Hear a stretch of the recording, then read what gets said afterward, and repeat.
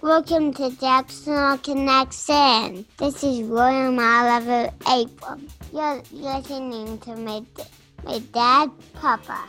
Welcome, everyone, to episode 103 of the Jackson Hole Connection. Brought to you by William Oliver Abrams, my 4-year-old son, and the Jackson Hole Wine Club. Please visit thejacksonholeconnection.com/TLS to learn more. Hello from Jackson Hole. I'm Stephen Abrams, your host and guide today. Each week I sit with someone connected to Jackson Hole to share their fascinating story about daily life.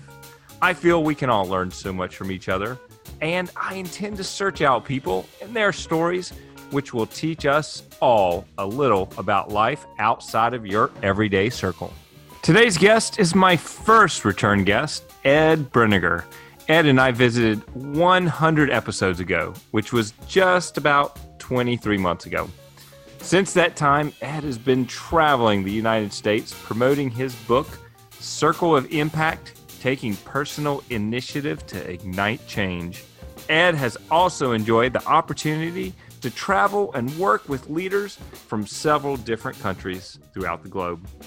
And as Ed mentions, we are all in a place of transition in our lives at some point during our life.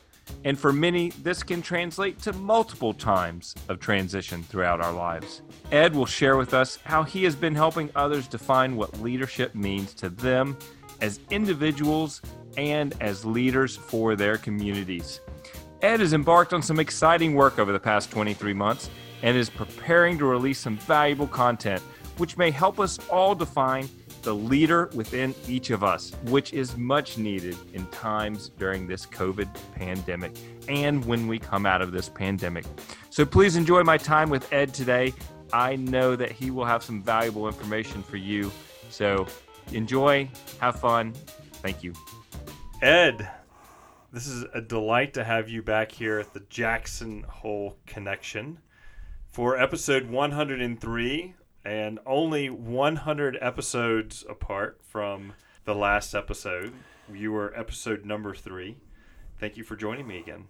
It's great to be here, Stephen. It took a long time for me to figure out something else to say. But here I am, and I'm glad to be with you. Thank you for having me. And I've been able to call you a friend for a number of years now. And for you to say it took a while for you to think of something else to say it's hilarious. I think that's the funniest thing I've heard all day today. Thank you. My pleasure. Lots going on in the world. You and I had a fabulous meeting and dog walk the other day. Because somebody might not have heard episode number 3, let's give a quick background as far as what is your connection to Jackson Hole and a quick who is Ed Brenegar? Okay, I moved to Jackson Hole 5 years ago, a little over 5 years ago. I came here to kind of start over, and as it turned out, I have spent the majority of my time here developing a book called Circle of Impact, Taking Personal Initiative to Ignite Change.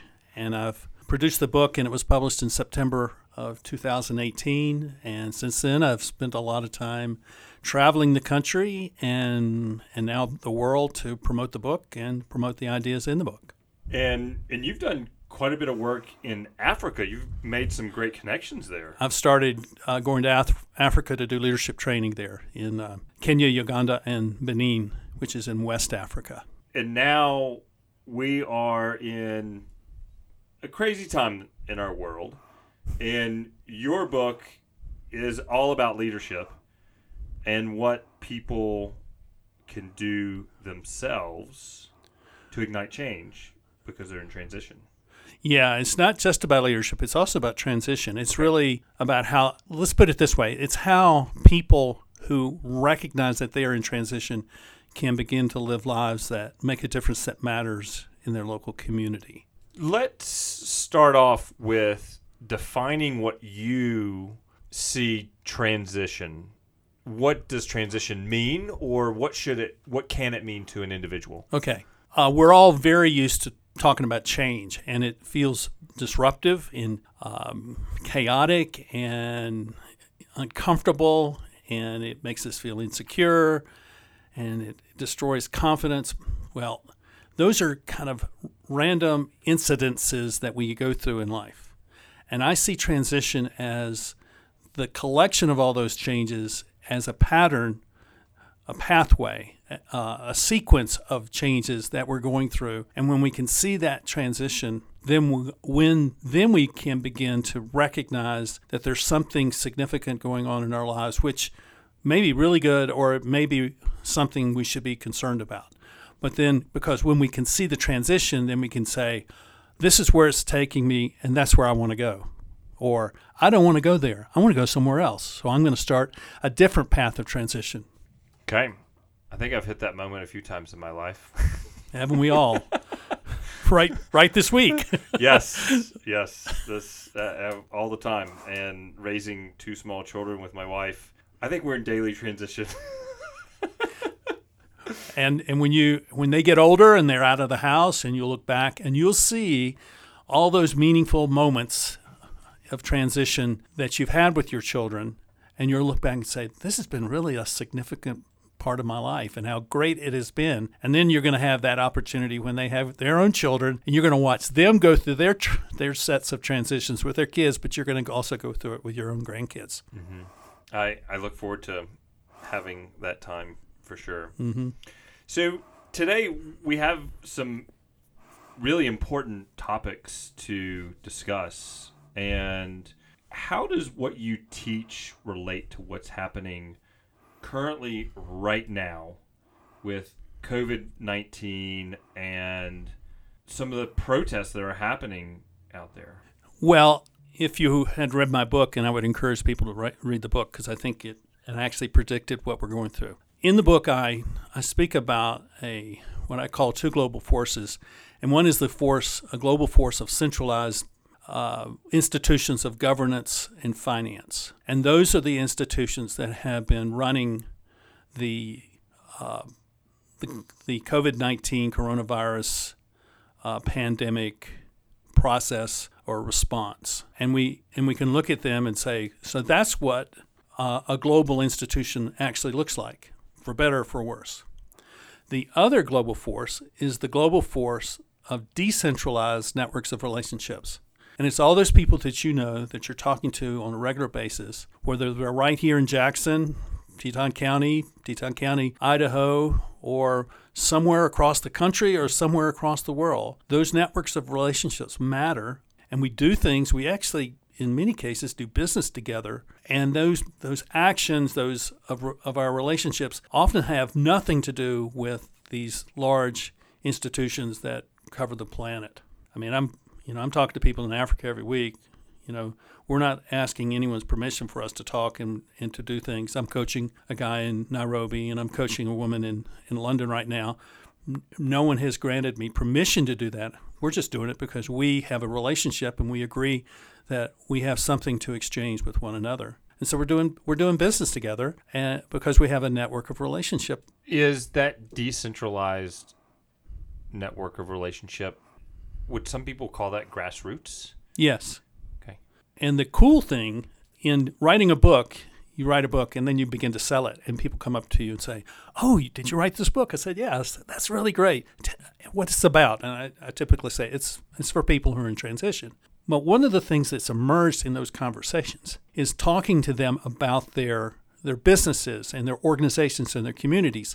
And one of the things that emerged from that was this idea that I've now phrased as a persistent residual culture of relationships. And it exists in every place you have some kind of organized structure. And I'm going to give you an example of one. So we all know that the Boeing Corporation has been having real trouble over the last couple of years. And I did some webinar work with some engineers there. And I went up to Everett to see them. And I like to meet people face to face and have actual relationships with them. And so I spent a day up there with them. And then one of the guys that I've known for about 10 years, he took me around and showed me the offices, and he took me into the executive suite. And he introduced me to a woman who was an executive assistant to one of the vice presidents. And you could tell that conflict that's going on in Boeing had really been laboring on her. It was really painful. And I said to her, a company's not defined by its executives or its tragedies.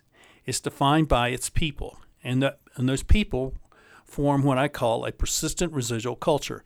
It persists because their values which reside in their relationships with one another. And that's what makes Boeing a great company. Regardless of what's going on, it's still a great company because of people like you and my friend. And so don't lose that sense that this is a place to invest yourself and make a difference. And her demeanor just changed. Like I had given her this greatest gift, and this tension that was in, you could see the tension in her body just went away, and she melted. And she was so grateful for someone just to recognize that the work that she does really does matter, and it has nothing to do with whether the executive team is making good decisions or bad decisions.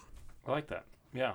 That's when you break it down, to me, when you say persistent residual relationships of cultures, it's like, whoa, that's deep. But breaking it down makes it far more understandable. No, just this is a way to remember. It persists, meaning it lasts through all kinds of transitions because it resides, it finds a home in the relationships that people have at work. And what I tell people who are CEOs of organizations, if you come in as a new CEO, you think maybe I'm going to come in and I'm going to create a culture here. Well, if you want to create a culture here, the first thing you have to do is go join that other culture that is already there. And they need to accept you in. They need to know you by your first name. They need to trust you, and they can only trust you by you coming to them and say, I want to be a part of your persistent residual culture of relationships. And I've seen that happen, and it's really remarkable when you see the grassroots people. That's where this kind of discussion went. It starts with the grassroots people. When they start feeling the freedom to take personal initiative to ignite change or to create impact that makes a difference, that matters, and the CEO or the boss or the owner is saying, thank you for that, and affirming them for doing that, the company changes because all of a sudden the people who have given themselves over many years in particular are being recognized. And it's not about compensation. It's about something deeper than that. It's about being shown that you have real worth, that you're really valuable. And that's, I think, a very important thing. And it's not just important for a business. It's also important for a community. That recognition that you speak of, to have people understand that they have a true value and impact in the organization.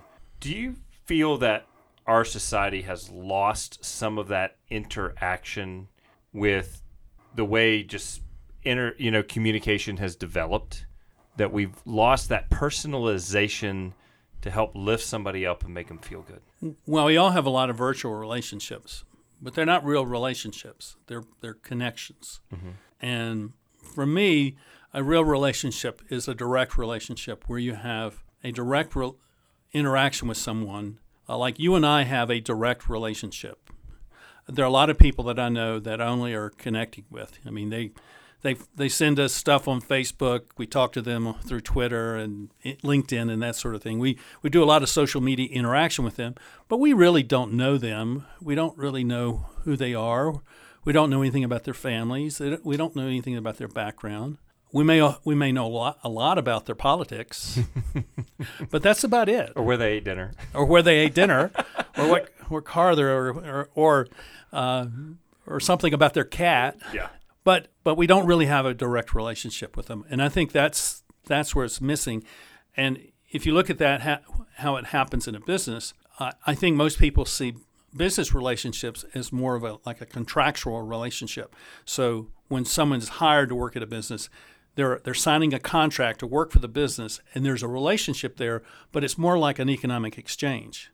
So I'm going to work for you, and I'm going to give you my best work, and you're going to pay me for that best work. That's the contract. If you look at other kinds of relationships, let's take a family. The relationship in a family is not contractual. No, it's based on a promise. And the promise is that we're going to respect one another. We're going to trust one another. We're going to be mutually accountable to one another. We're going to love one another. We're going to care for one another. And that's the difference I see between where a lot of relationships have gone in the modern times that we're in and where they used to be but they still can be, because I think we all have some of those relationships. The question is how discerning we are about the difference in the normal everyday experiences that we have in life. Well said, and I agree with you on all that. And that statement that you just made about the difference between a relationship and a connection, I feel that transitions us into a conversation about communities. Mm-hmm. As far as what is a local community, what defines it, and for people who live in really large cities, how can they find and define what a local community can be for them so they don't feel as though they're lost? I think this is a big topic for us, and I think it's one that we should be talking about everywhere we go. I think it needs to be talked about on social media. I think the political candidates need to be talking about this, because if you pay attention, in many respects, people don't care about community.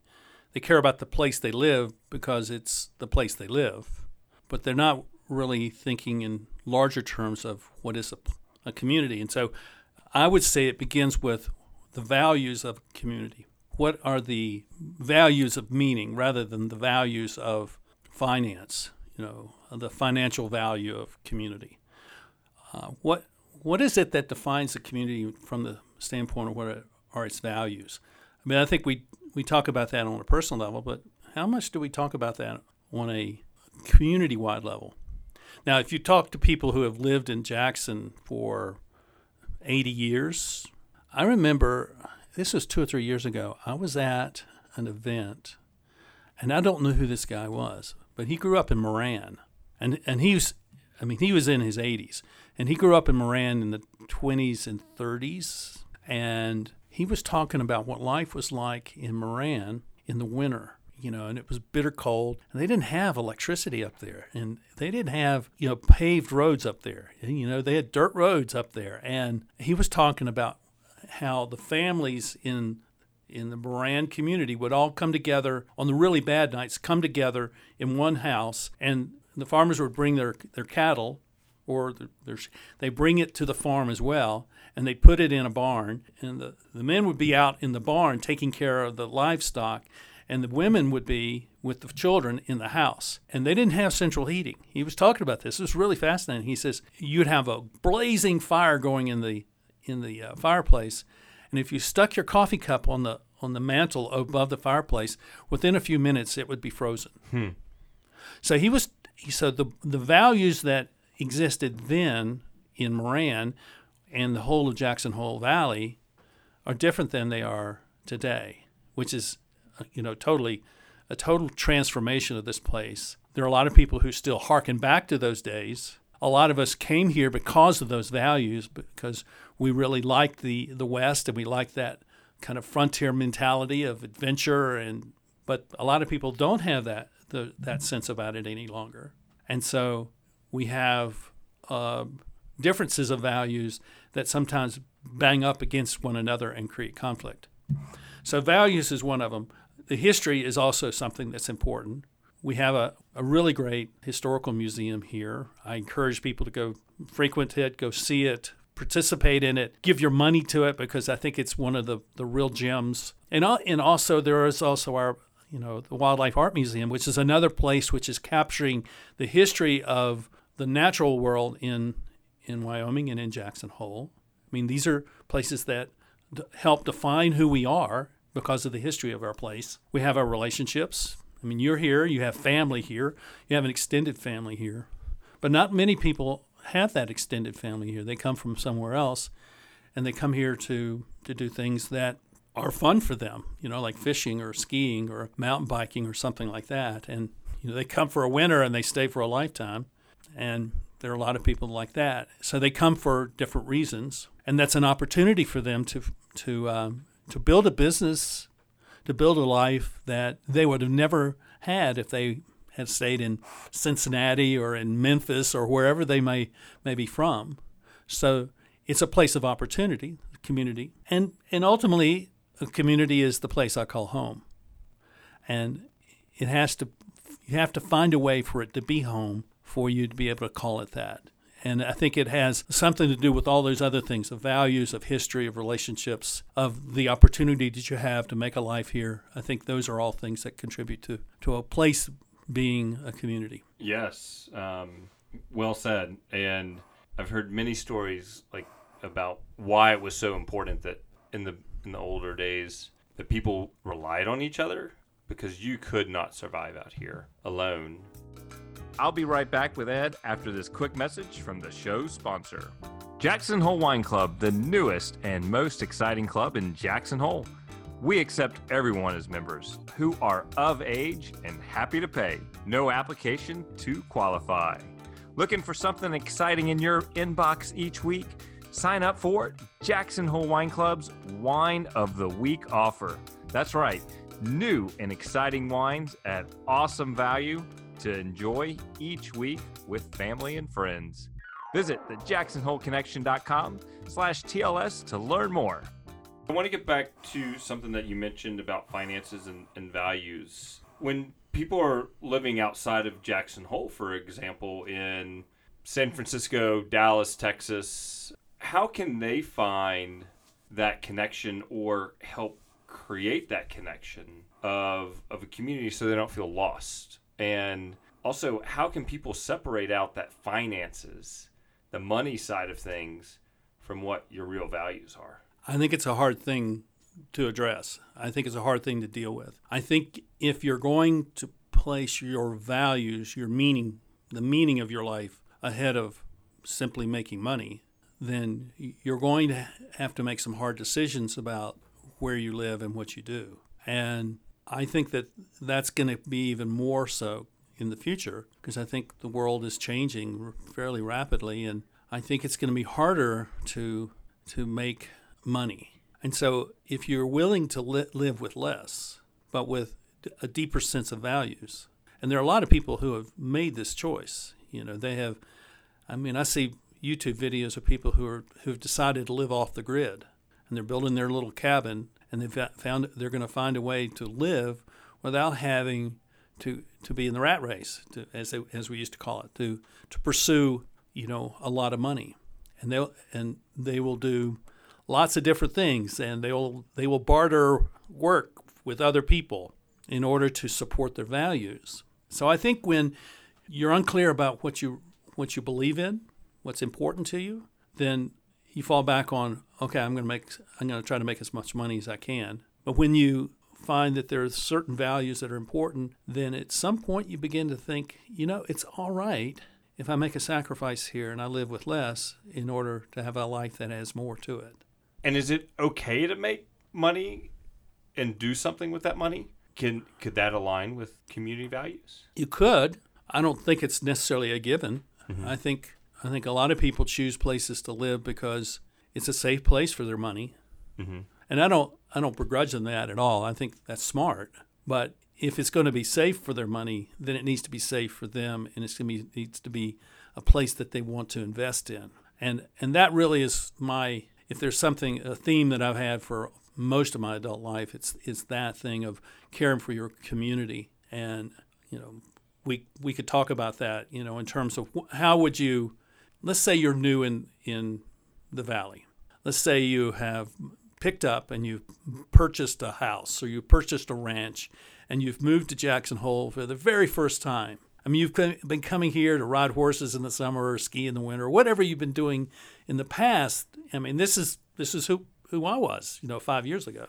So what I'm saying is that if you're going to come to a place to live, then you really need to make a decision that there's some place in that community that you give yourself to, that you're investing yourself and you're contributing out of the very best that you have to offer, which I think is more than money. Money's important, but it's not the most important thing when it comes to a community. Our businesses and our nonprofits and our cultural institutions all need people to be involved beyond simply participating. So I like to pair two different things when I talk about community. One is we need to participate, and the other is we need to contribute. And participation is you show up for a concert at the Arts Center, or you go to a concert over at the ball field at Snow King.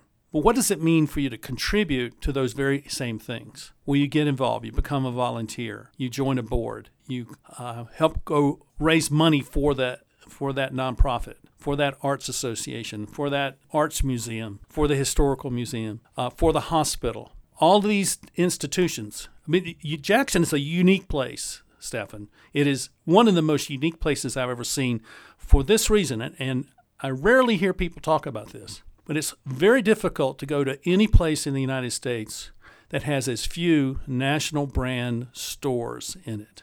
Most of the stores, most of the commercial businesses in Jackson are locally owned. And I think that's a very significant thing that people in our community need to recognize. Because if we don't care for them, and many of these businesses won't last without the tourists, but if we don't care for them, then they won't stay. They won't be able to last. And so I see that this whole thing about community is not just about what it does for me, it's also what I do for it and what I can do to contribute to that. And for the 5 years that I've been here, I've been a volunteer off and on out at the Arts Museum, at the Wildlife Art Museum. And that's been fun. I mean, there's nothing better than to be out there on a weekday morning and they bring a group of elementary school kids in there and you start talking to them about the art that's on the wall there. I mean, that's one of my favorite things. Haven't been able to do enough of that. But that's the sort of thing I'm talking about. Mm-hmm. Find a place to contribute and go give yourself and be committed to that. And have a real sense that what you're giving to is something that has meaning. And when you're able to say, this place, this thing that I'm giving to, hospital or music program or whatever, it has meaning because it supports a value that I have for artistic expression or for children to grow or whatever it may be. But I think being able to articulate why you want to do something and why you want to contribute, I think is really important, because when we tell that story to other people, we're telling it to ourselves as well, reminding ourselves that this is why I'm here and this is why my life matters to my community. I appreciate you defining the difference between participation and contribution, because when you first say people need to participate in their community, you defining those two elements really expands and gives better clarity to what people's actions are and what their commitment is to things. Now, the community is people. It starts with people. Yeah. And you mentioned small businesses. Where does the local government come into play? Is it there to tell people what they shouldn't do, can't do? Or is it more there to support everybody to grow and be healthy? It's a great question. And I think it's a question that should remain a question and not without strong answers at this point. Because I think everybody needs to ask that question. What is the role and purpose of local government in our community and in the communities around the country? Because I think that there is a lot of stress, a lot of conflict in local communities around the country. You know, it's not just a coronavirus, it's also the Black Lives Matter Antifa protest, and it's how does the local government see its role in serving the people, protecting property. Last year when I did a 10.5-month book tour. I was in and out, but I was gone a lot. And I talked to all kinds of people. And one of the things I did was to go talk to people about their communities. I met a woman on an airplane flying from St. Louis to Atlanta, and I said, we just started talking. She turned out to be an architect in Birmingham. I said, I'd like to come see you and talk more about what you're doing in your architectural firm to support communities. Because she said, our whole focus is on building community. Architectural firm that is building community. And so she says, we will not take projects on that won't serve the community, their community. I also had a conversation with a town manager, town about the same size as Jackson, far less affluent, far less in every, but also a really wonderful place where the values and the history of the place really, really matter. And I asked him about what are the challenges that you face as the town manager, and he says, we extended our infrastructure because we believe that if we built the infrastructure, we would get more people to move here, and we could get more business to come. And you know what? It didn't happen. So now we're really struggling to maintain the infrastructure of our town because the tax revenues that come from new businesses and new residents hasn't shown up yet. So I think that the town governments have a very difficult job of managing the expectations of their people and the relationships they have to state and federal agencies. And this is what I've seen for a long time. When I was a consultant back in North Carolina, I did some local government consulting, and this is what I saw, is that there is a competition between these different levels of government, and the local government is probably in the weakest position of all of those. And so it's a very difficult thing. Therefore, I think it's really important that people be really well informed about what's happening with their local government, and that they need to know their representatives, the council persons and the commission persons. They need to actually go meet them and talk with them, wear them out, in that sense, because they're representing us as the citizens of this community. And I don't have an answer for you in a simple answer, because I don't think there's a simple answer. I know that there are places where local governments are have created a very adversarial relationship with their business community and with their citizens. That's not here, but I know that's happening in other places because I know people who are suffering because of that. What I think this means is that we're at a transition point in the history and culture of our country where we are going to have to decide what kind of place do we want to live in, what kind of community we want, what kind of government do we want.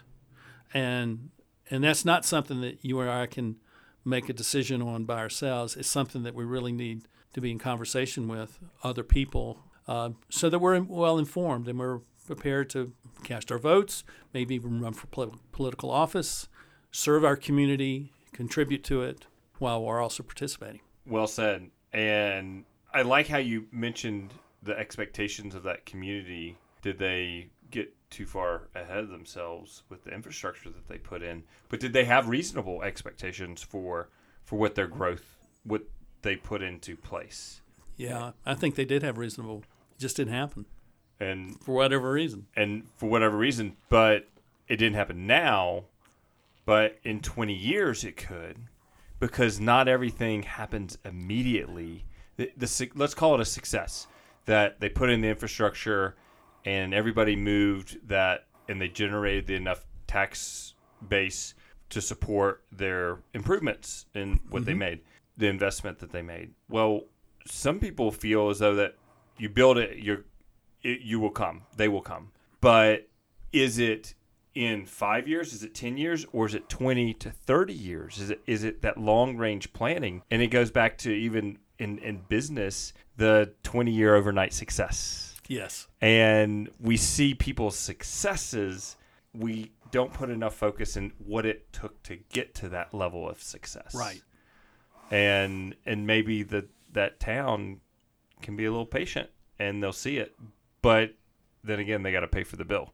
Well, he was telling me how they actually are approaching what they're doing. And so instead of saying, we'll build it and they will come, it's the baseball metaphor from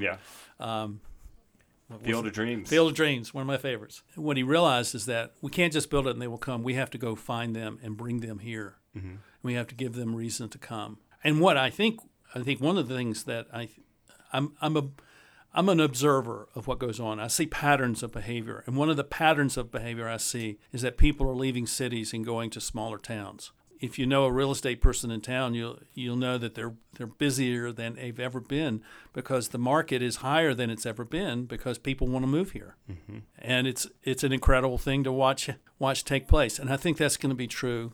So that's another aspect of this decentralization. If you spread people out further and further, fill in the blank areas on the map in the country, you have maybe people who would not have had the opportunity to contribute in a significant way, say in San Francisco or in Las Vegas or someplace like that, but they come to a place like Jackson or Alpine or Victor, and all of a sudden, they say, I've got experience in this. I can go contribute. And so they go find the pathway to get into a place where they can contribute. Mm-hmm. And if people look at Jackson, where we were 40 years ago, this community was not as healthy. It wasn't as sustainable. Come the off season, certain times a year, it shut down to where now we have more long-term year-round sustainability. Yeah, well, but that 40 years ago was representative of the way it had always been here. Mm-hmm. So, I mean, if you think about it, in the 5 years I've been here, I think there's been one day when all the roads leading in and out of Jackson Hole Valley were closed. And I remember that day. It was about 3 or 4 years ago when we had that big winter with all the snow. I think we had 650 inches up on the mountain. I remember that moment thinking, wow, we're trapped here. What are we going to do? I hope we have enough food. And I'm thinking, so this is what they lived with 50 years ago, 60 years ago, where they didn't have the airplanes coming in and they didn't have the road system that we have today. So it is kind of interesting. It is interesting, and I remember those days, and I remember living here at one point, and the canyon slid, Snake River Canyon, and it was closed for weeks, if not like almost 2 months, because the ground was still moving. People were like, well, why don't they just clear it out of the way? Well, they can clear it out of the way, but if the earth is still moving, you're just going to have to clear it out of the way again. And a while ago, people were used to that. They were like, oh, look at that. We'll just go another way. And that's what you do. We'll do the extra 2 hours drive around. That's right. Yeah. That's right. You do. I want to transition into about community and how people can make a difference in their community. What are your thoughts on how people can take action and make a difference? And what does a difference mean as well? Well, my theories that I've written about centers in what I call impact. And impact's a popular word today, but rarely do I see people actually define what impact is. It's kind of like the word influence. I don't know what influence means, but people throw it around as this important word. Impact to me is a change that makes a difference that matters. So if you're living your life in such a way that you can pinpoint a change that makes a difference that matters, then you're a person of impact. You're making a difference. And so how do you get to that point where you do that? I'm going to give you the outline of the circle of impact model of leadership, which are 3 dimensions of ideas, relationships, and structure.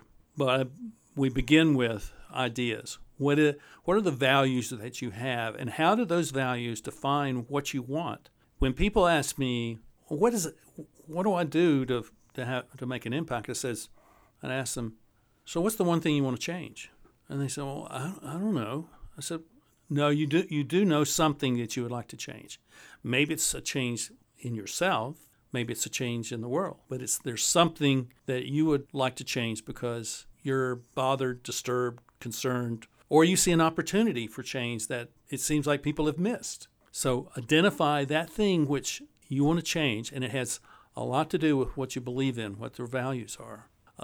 I'll give you my own personal, for me, one of my core values is honor. I want to treat people honorably. I don't sit in judgment of people. I accept people for who they are, even if I disagree with them, because I want to have a relationship with them where maybe we can have an impact upon one another, because maybe from their perspective, I'm missing something they need to help me to see. The relationships we have become a focal point for change. How do I go build relationships where together maybe we can do something to make a difference that matters? Maybe we can go help a family who is in need. It's really up to what you want to do. When someone says, so how do I do it? So is there an elderly woman that lives down the street from you right now? And they say, maybe. I don't know. I said, well, go find out. And if there is, go visit her. Go see her once a month. Go spend a half an hour with her and just let her talk about her family. Take her some food. Do something to care for her. And build a relationship with her, because you never know what's going to come from that. And then look at the structures, the organizational structures where you work and participate. Maybe sports teams could be a group like the Elks or some association that you're a part of, and look and say, what is the change that needs to happen here? And what can I do to help make that change happen? I know that helping that change happen has to do with our being able to understand really clearly who we are and what we're bringing to the task of change. So if you want to change something, I'd say change yourself first. Become really self-aware. Not self-centered, but self-aware. Understand who you are, what you have to offer, what you're not good at doing, so that you don't promise things that you can't fulfill, and then go find places to give yourself to. I think a lot of it has to do with being really on top of your life, so that when the situation arrives at your doorstep, you're ready to step into the...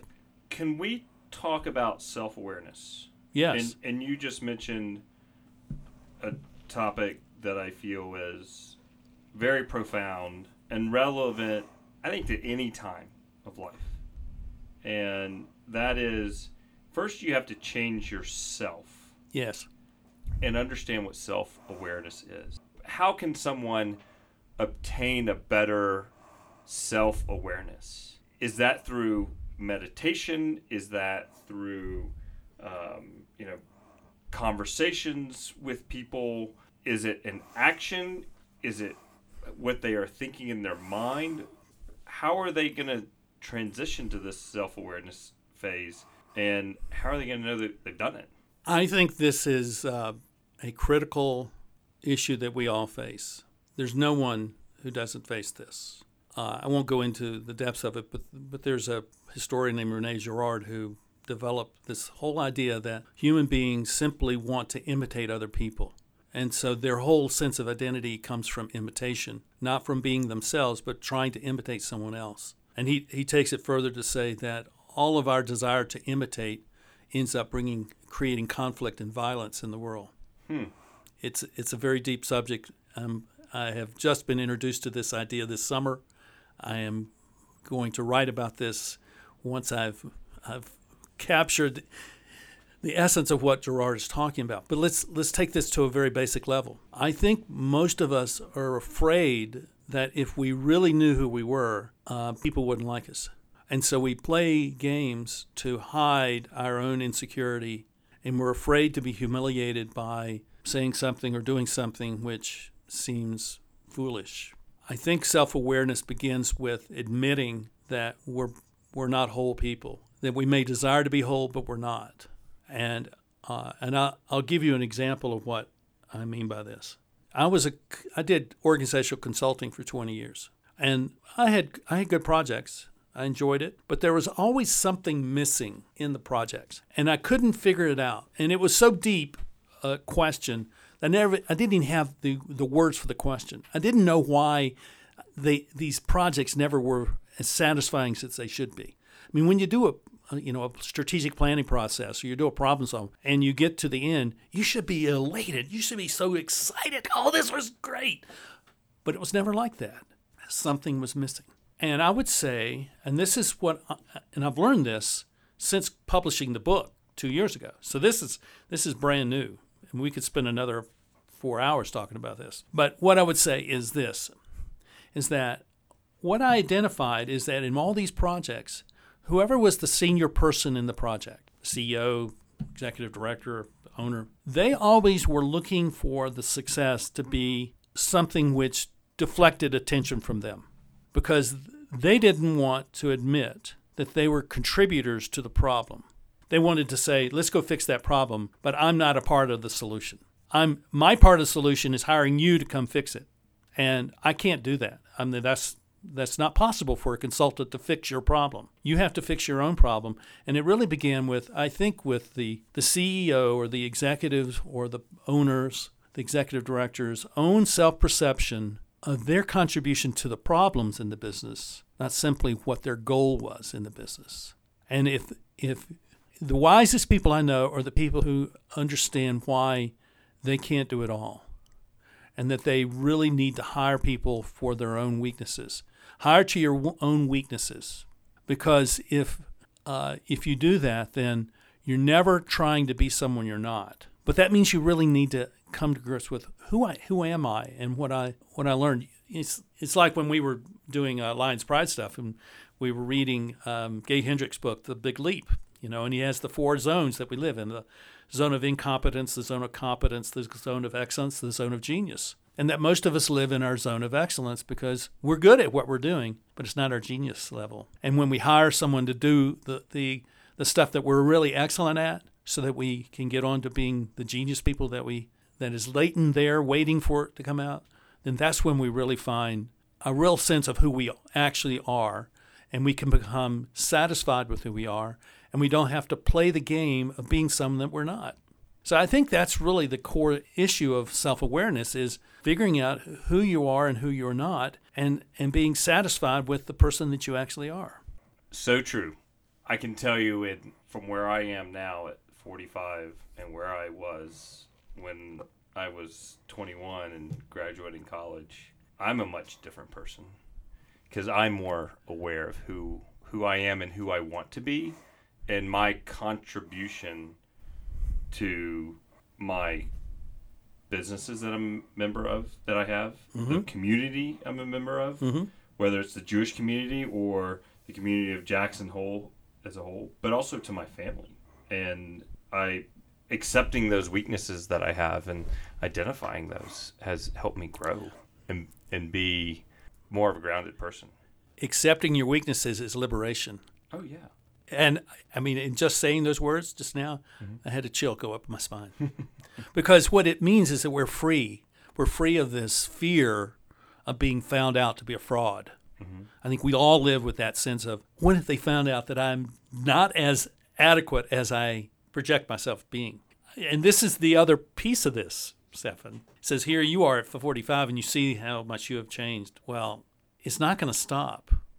In another 20 years, when you're 65, you're going to see a whole different thing. One of the reasons I moved here was so I could change my life. And I tell you, I'm a totally different person than I was when I arrived here in 2015. And I'm really pleased with what I've become. And I couldn't have done that without this community of people, of people like you and others who have given me the right image to seek to be like. Instead of being in competition, I'm not in competition. I just want to be like people who I appreciate and I value and I honor, and I've been able to do that here. And so the next stage is beginning to happen, and I'm excited about that.